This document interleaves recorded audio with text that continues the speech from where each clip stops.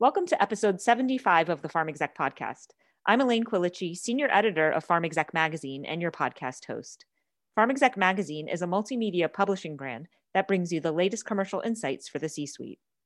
On this week's episode, I have the pleasure of speaking with Scott Nawrocki, Managing Director of Digital Investigations and Cyber Defense at Nardello & Company. Scott talks about the current cyber risks facing pharma and how companies and the industry at large can counter those threats. Let's take a quick break from our sponsor, and we'll be right back with Scott.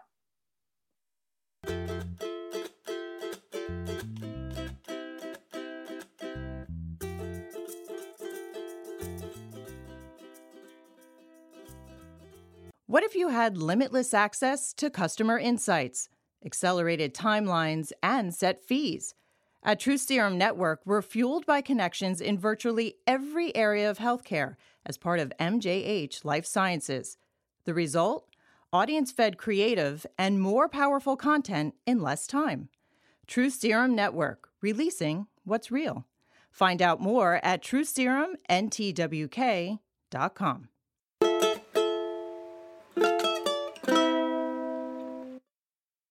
Hello, podcasters. Today I'll be interviewing Scott Nawrocki, Managing Director of Digital Investigations and Cyber Defense at Nardello & Company. Scott is here to discuss cybersecurity in pharma, including topics from prevention to crisis management. Thanks for joining me today, Scott. Thank you, Elaine. I'm happy to be here. So you have a really interesting background that's prepared you in many ways for your recent move to cybersecurity at Nardello. Could you take us through some of that? Certainly. I had a non-traditional path to becoming a special agent with the Federal Bureau of Investigation. I recently retired in December. Prior to coming to the FBI, I was a physical therapist and a department director in a hospital. And many people ask, how do you become a special agent coming from healthcare? And when I tell them, the FBI is a diverse organization, and we look at many skills from different backgrounds that is helpful in the investigations that the FBI conducts. So certainly coming from healthcare was helpful. Being in a leadership position specifically made me competitive for the special agent position. I joined the FBI in 1999. One of the first assignments I had was a member of the Joint Terrorism Task Force. And what the JTTF consists of would be federal, state, and local law enforcement partners, all working together to prevent, deter, and detect terrorism. In 2001, I was assigned to the Joint Terrorism Task Force for the FBI Newark office, and the 9/11 attacks occurred. The office mobilized very quickly to investigate the attackers. We also looked at Flight 93 too, as well, as that flight had taken off from Newark, New Jersey. So one of my first assignments was investigating Flight 93. Thereafter, I was invited to work on what we call the PENTBOMB team out of FBI headquarters and represent the FBI Newark office on that team. And it was a team of fantastic investigators. Thereafter, I was brought back to the Newark office and investigated the Amerithrax attacks of 2001. These were the anthrax letters that were mailed from New Jersey. And that pretty much started my path into science and technology type threats. So as you know, anthrax is a biological agent, and I developed some expertise in that realm and worked WMD matters for quite some time. From there, it took me to the dark web, because on the dark web, you have the sale of illicit narcotics. We've seen toxins for sale. So working dark web investigations ultimately led us to several successful investigations in the United States. From there, I transferred over to cyber, where I was assigned to one of the largest cyber intrusion task forces in the nation, which was co-located with the forensic lab, and worked many cyber intrusions during that time frame. These included major cyber attacks, investigating those, attributing root cause to those actors, and then ultimately attempting to take some of these chess pieces or these adversaries off the chessboard. So that was a very, very exciting time to be working on such an elite task force. From there, last year, we had started an initiative in the FBI Newark office, working with the New Jersey Office of Homeland Security. And I assisted in the architecting and led an initiative called the Biotechnology Threat Focus Cell. And the lens that we applied to threats to the biotechnology sector include threats such as national security, threats to the intellectual property, cyber threats, and insider threats to the sector. So we work collaboratively with the private sector, and it was again a very rewarding mission. From there, one of my last assignments in the FBI was working on Operation Warp Speed, which was the protection of the intellectual property associated with COVID-19 vaccinations, therapeutics, and diagnostics. And then finally, I was recruited by Nardello and Company to come over to be their operational lead in the digital investigations and cyber defense practice. And at Nardello and Company, we have several practices. So it's not just cyber defense and digital investigations. We have due diligence, anti-corruption and fraud investigations, litigation support. So our practice focuses on the digital investigations and cyber defense side. It is a model that's very familiar to me. Coming from the FBI, we had the cyber special agent, the intelligence analyst, the computer scientist, and then the cyber federal prosecutor. And it's interesting that that's the model that I'm comfortable with. And I come to Nardello and we have a former cyber federal prosecutor. I'm the former cyber special agent. We have intelligence analysts and we have computer scientists. So it's a model that's very familiar to me. Great. So what was it like working on Operation Warp Speed? So Warp Speed, I would say, was the pinnacle moment of my career. You have the pandemic starting. So this is early of 2020 and Operation Warp Speed being launched. So, and hats off to the private sector researchers, to the healthcare workers that are on those front lines of the pandemic. So you have researchers that are working in various capacities in various companies, conducting research and development into a vaccine. Our process was a parallel process. We were working collaboratively with the interagency. When I mean interagency, it's a whole of government approach in the United States where we're leveraging our resources to protect that intellectual property associated with the research and development, which the vaccine, the therapeutics, and the diagnostics. Again, it was a very rewarding experience, once in a lifetime. And to talk about the seriousness of the threats, recently there's a well-respected big pharma CISO that had mentioned that they are under attack every single minute of every single day by nation-state actors. And I thought that kind of captures what the threat actually entails to the biotechnology sector. And then one other moment I wanted to share too as well. My wife works as an epidemiologist and a health officer in New Jersey. So she's responsible for the testing, setting up the testing sites, and then ultimately now the vaccination sites. And we just had this moment not too long ago where she sent a picture of the vaccine being delivered to her site. And to see the nurse with the cooler over the shoulder, and we just had this remote moment. It was kind of like a end-to-end where I was part of Warp Speed in the beginning, and then to see the fruits of those labors and protecting that intellectual property, it was just a moment of hope, right? And it was just it was so rewarding, and it was just this remote moment that we had that it just I'll remember that forever. That was really nice. So now that we're hopefully headed out of the pandemic, what are some of the greatest cyber threats facing pharma in the near term? Certainly. We see a lot of interest in research and development. We see attacks on the supply chain. When you think about some of the more recent attacks, I think that the SolarWinds attack is definitely fresh on people's minds right now. This was a very sophisticated attack. It was patient. And it was very well done. And when you think about it, the customers that were conducting patching or updating their systems, they downloaded this malicious patch into their systems. And these were companies that were doing what they should be doing, right? You're looking for updates to your systems and you're conducting patching. And unfortunately, there was malicious activity within that patch. So supply chains, I would say, would be a high threat for organizations, particularly in pharma. You have to look on both sides of the spectrum, to the right and to the left. You're looking at the companies that provide you the precursors for your pharmaceuticals. You have to look at the companies that are conducting your research and development. You can't assume that these companies have a mature cybersecurity architecture. You really need to do your due diligence on those companies and assess, is this someone or some company that we will trust our data to? And then also, would we trust their systems connecting to our systems? Another threat that we see that has been evolving over the last couple of years would be ransomware.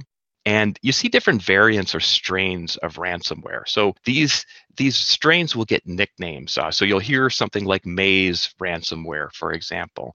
Ransomware, essentially, when there is an initial access to your systems, this malware will look for files, servers, it'll look for your backups too as well, and then it will silently encrypt those files and servers. And then you have a ransomware note that will show up on your desktop, and your systems are locked. They are very specific on what ransom they're looking for. Very often they've been in your systems long enough to know how much you can afford for a ransom.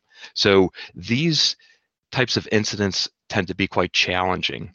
We've seen them up their game last year, where these ransomware actors are exfiltrating data at the same time. And they're well aware of HIPAA laws and also privacy laws. So when they will exfiltrate that data, they will then threaten to publish that data. And that's where it pretty much takes the company and twists their arm a little bit more into paying a ransom. And it's unfortunate. We've seen multiple exfiltrations of data and data going public, and these can be very challenging incidents. Another tactic that we've seen is what we call a business email compromise. This is where an account for a trusted individual in an organization, particularly maybe somebody in purchasing, or maybe somebody that is the chief financial officer, someone that has the ability to direct transactions. We've seen multiple incidents where an account gets taken over, transactions are ordered by the cyber criminal, and we're seeing wire transfers. And very often these wire transfers end up going overseas. And then if you don't initiate what we call a financial kill chain, unfortunately the money is lost if this incident is not detected. Another thing we see is intellectual property theft. This especially is, if you have a smaller pharmaceutical company, perhaps a startup that has one treatment or one diagnostic or therapeutic that they're developing, and the trade secret surrounding that intellectual property, if that is stolen, that could be a game over for that company. So protecting that intellectual property. And then another threat that we see is the threat of the insider. And the insider threat could be either malicious or non-malicious. So the non-malicious insider is someone that will click on a link that will download a malicious document with malware in the document embedded that moves through the system and looks what we call lateral movement, looks to escalate their privileges and attempt to gain higher visibility on a network to ultimately exfiltrate data. And then you have the malicious insider. This is someone that is looking to steal that intellectual property. Maybe there's some type of grievance that would cause them to steal that intellectual property. Sometimes it's just a mentality based off of this employee that believes that this research is theirs. Aside from any NDA or contract that they have, they feel that they own this property. So they would look to exfiltrate that data. So those are the threats that I would see, facing pharma right now. And I think those are important to prioritize. Thanks. That's a lot to think about. We've really seen pharma come together during this pandemic. How can that idea of collaboration help them in the way of cybersecurity? We saw that in the biotechnology threat focus cell, where we see companies coming together to share information. And this traditionally is a competitive industry when you think about it. But what transcends each of these companies is that exterior threat and then that insider threat. So each of them faces the same threat spectrum. And very often we'll see attackers, they'll move from company to company. They might conduct vulnerability scanning on each of the networks of these companies and looking for a way in, for example. So collaboration is key, and sharing cyber threat intelligence and indicators. It's so important. And what we're looking to establish is a proactive measure where they're sharing, mitigating, and neutralizing threats ahead of time before they occur. So that is so important. And what you hope to achieve with this, I think the end goal is you're looking to scan the horizon for new threats and identify new threats before they materialize, and then also form what we call a herd immunity. So you have a herd immunity amongst these companies when they're sharing information. So the CEOs out there, your CISOs and chief security officers, I'm sure they're members of associations, and there's a lot of associations out there. You have FBI InfraGard, which shares technical information on attacks that we've seen in the form of technical advisories. You have the HISAC too, an information sharing initiative of the greater healthcare community. I've also seen the Pharmaceutical Security Institute, where companies share threat indicators that they're seeing and host conferences. So I think that sharing of information is key.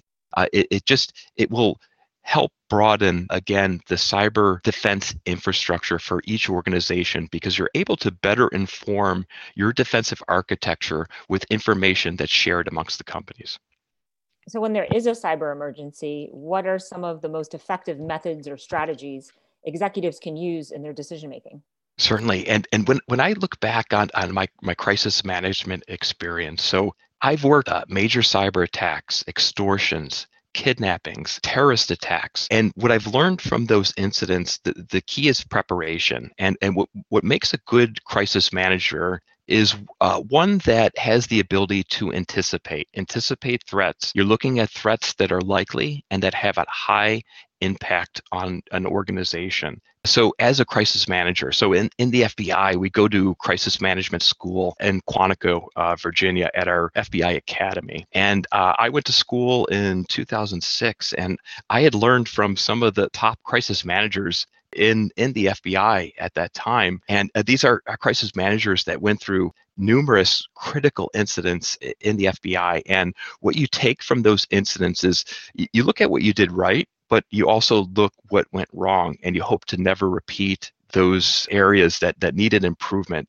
So in learning from them, you're able to formulate your own crisis management strategy. And when I look at a crisis, so any crisis, so a cyber emergency, for example, which is a breach, you're looking at 3, maybe 4 phases. So if you start out with the first phase, it's really preparation. Preparation is before that attack occurs. So adequate preparation is key to surviving these types of cyber emergencies. Then the 3 stages of the attack would be that immediate phase, a deliberate phase where you have time to breathe a little bit and make maybe more informed decisions, and then recovery. So if you picture the attack occurs and then you have an ensuing chaos. So you have this up arrow of chaos that's occurring in your organization. So this could be ransomware spreading through your network. It could be a fraudulent financial wire transfer with $1 million going out the window. So you have this immediate phase, and it's so important in the preparation to develop a plan, critical incident plan for each of these threats that could affect your organization. So in the immediate phase, and I like to compare this to when you look at other professions. So say an emergency room physician, for example, they have a checklist of items because it's very often down to minutes, sometimes seconds, where they need to make some critical decisions. There's not a lot of time for creative thinking. during this phase. So very often surgeons will have checklists that they'll run through.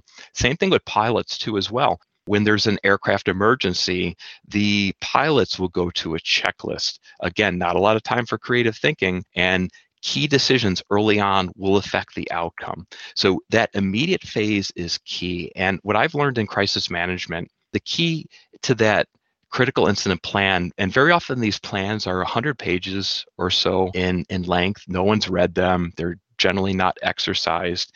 And to try to digest a 100-page plan during an emergency is not effective.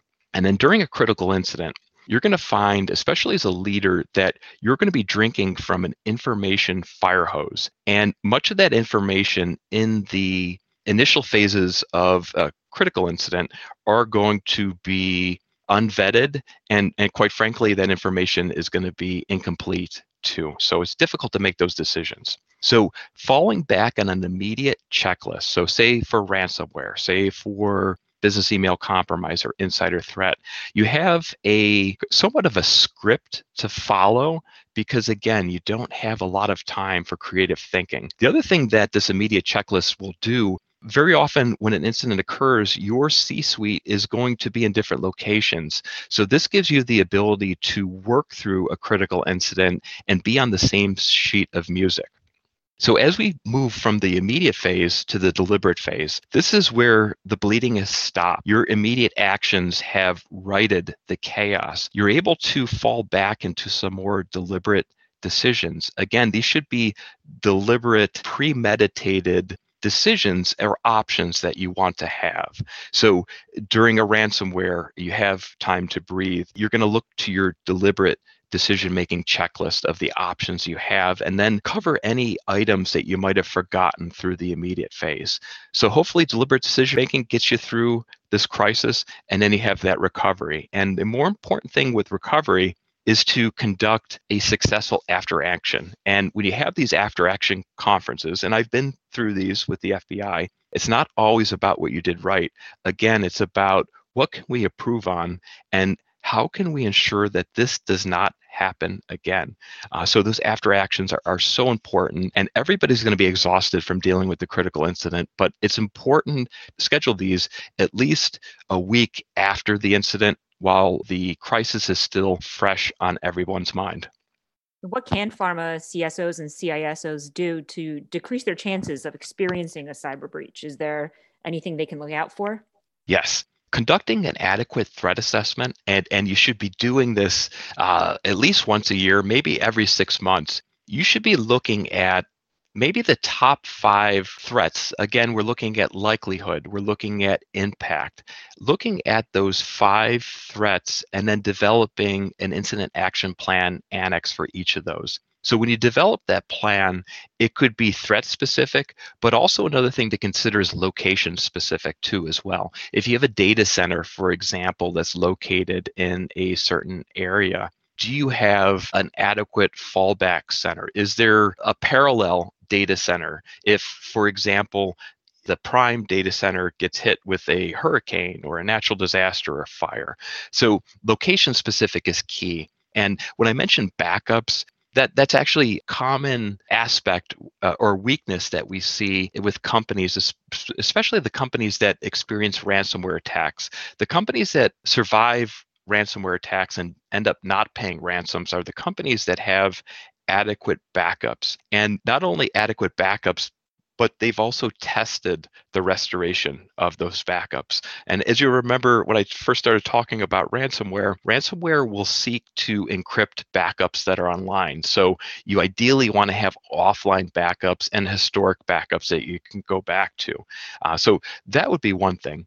Another, as you scan the horizon for threats, other high-risk areas we see would be mergers and acquisitions. So whether you're merging with another company or acquiring a company, you're trying to get 2 systems to work together, right? Management, you're also trying to get cyber infrastructure and networks working together. There's times where cyber defense postures will be relaxed during that time frame. So these can be very high risk areas, excellent opportunity for adversaries to get into networks, especially if there's any confusion as to responsibilities or any, for example, a firewall. Maybe there are doors open within the firewall to allow networks to communicate. Again, this is a highly vulnerable area, so something to think about. Another thing that we see are the research and development networks that sometimes are maybe we'll say less mature in their cyber defensive architecture. And the reason for this, researchers are working on new emerging technologies, and sometimes the applications that they will utilize within these networks. I'm thinking, synthetic biology. I'm thinking genetic engineering. Some of these applications might not be vetted or have an exhaustive code analysis conducted on them, where there might be vulnerabilities, and these applications might not be patched as often as you would think. Also, there could be legacy devices that sit within these networks that could be potentially vulnerable. So these research and development networks very often are going to hold very important data on your research and development or your clinical trials. So these need to be protected essentially, and cyber security infrastructure really needs to surround these networks. Another thing, we talked about supply chain. Once again, I think conducting adequate business risk intelligence investigations on your supply chain. Have they been hacked before? Who is their CISO? Conducting assessments on their architecture prior to allowing that architecture to connect with your networks. We've seen multiple attacks over the years, and these would be large IT firms that have been attacked. And you really need to consider that if this can happen to them, it can certainly happen to you. And then finally, once again, with the insider threat, I think a lot needs to be paid attention to how the insider threat, what red flags might exist within your organization that would indicate perhaps a grievance with an employee that would allow them to progress on a continuum to ultimately steal intellectual property. Because when you think about that, the insider is a human, the hacker is a human. So there's behavior, and there's behavior that they will, if you think about every day, what are your normal, traditional, like when you log into your systems, you have almost this routine, right? So once you go outside of that routine, and if an employee is going outside of that routine, is that suspicious? So we're looking for red flags that would give an indication that someone is on that trajectory. So as I mentioned, it always starts with that grievance, and then that individual gets the idea, or something we call ideation. They develop an idea that they've been wronged in some way, and this intellectual property they're working on, they're not getting recognized, or maybe there's financial motivations behind this, that maybe they're going through, they have marital problems, they're going through a divorce, maybe there's some type of financial consideration that would motivate them to steal intellectual property and then maybe move to another company, for example. Then we see research and planning. So when someone just doesn't wake up one day and say they're going to become an insider threat. So there's some research and planning that will go into this, and checking the systems, looking for areas where a breach could occur. Would a unknown thumb drive from the outside, for example, be allowed into the network of their company? Or would they allow a Dropbox account in a browser where an individual can exfiltrate data and send it to that Dropbox or Pastebin, for example? Then finally, you have the breach. And then any attacker, we see this exterior attackers, we see this with insider threats, attempt to cover their tracks. And where we come in from the forensic side, after the fact, there are certainly artifacts that we can identify in digital forensics to give attribution to an account or a user. Also, Windows, for example, when you open a file or delete a file, it's quite a loud process, we call it in forensics, where will be our digital artifacts in various locations that we can identify to determine what actually transpired. So the key in digital forensics is putting the pieces together after the fact, developing a timeline, and identifying what had happened and an attribution. So again, that's the insider threat spectrum that we look at. That's where digital forensics comes in. I think we at Nardello, we also have cyber defense. So there's that proactive approach where you're looking to prevent this from happening in the first place.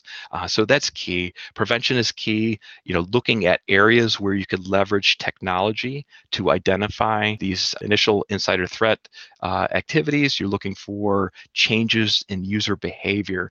So CISOs can really leverage a lot of those technical resources to identify these activities ahead of time.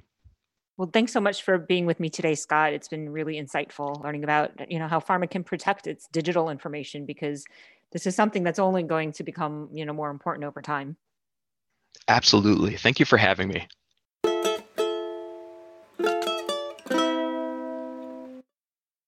What if you had limitless access to customer insights, accelerated timelines, and set fees?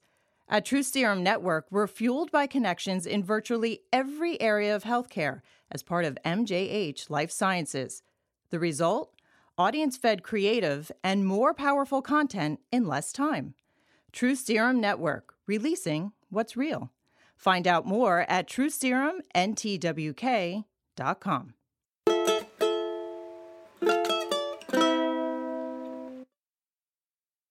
And now it's time for this week's leadership tips from pharma execs.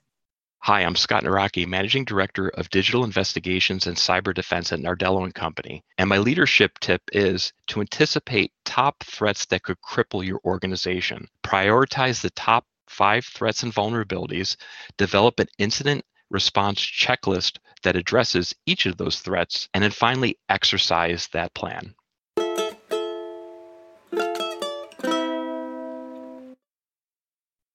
Thank you for listening. We hope you enjoyed this week's Pharm Exec podcast.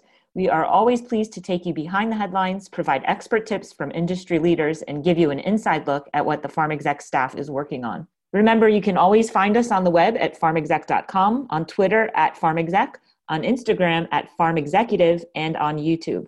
The views expressed on this podcast do not reflect the views of Pharm Exec, its parent company, or our advertisers. For editorial questions, please email editorial director Lisa Henderson at lhenderson@mjhlifesciences.com. And for sponsorship opportunities, please email group publisher Todd Baker at tbaker@mjhlifesciences.com.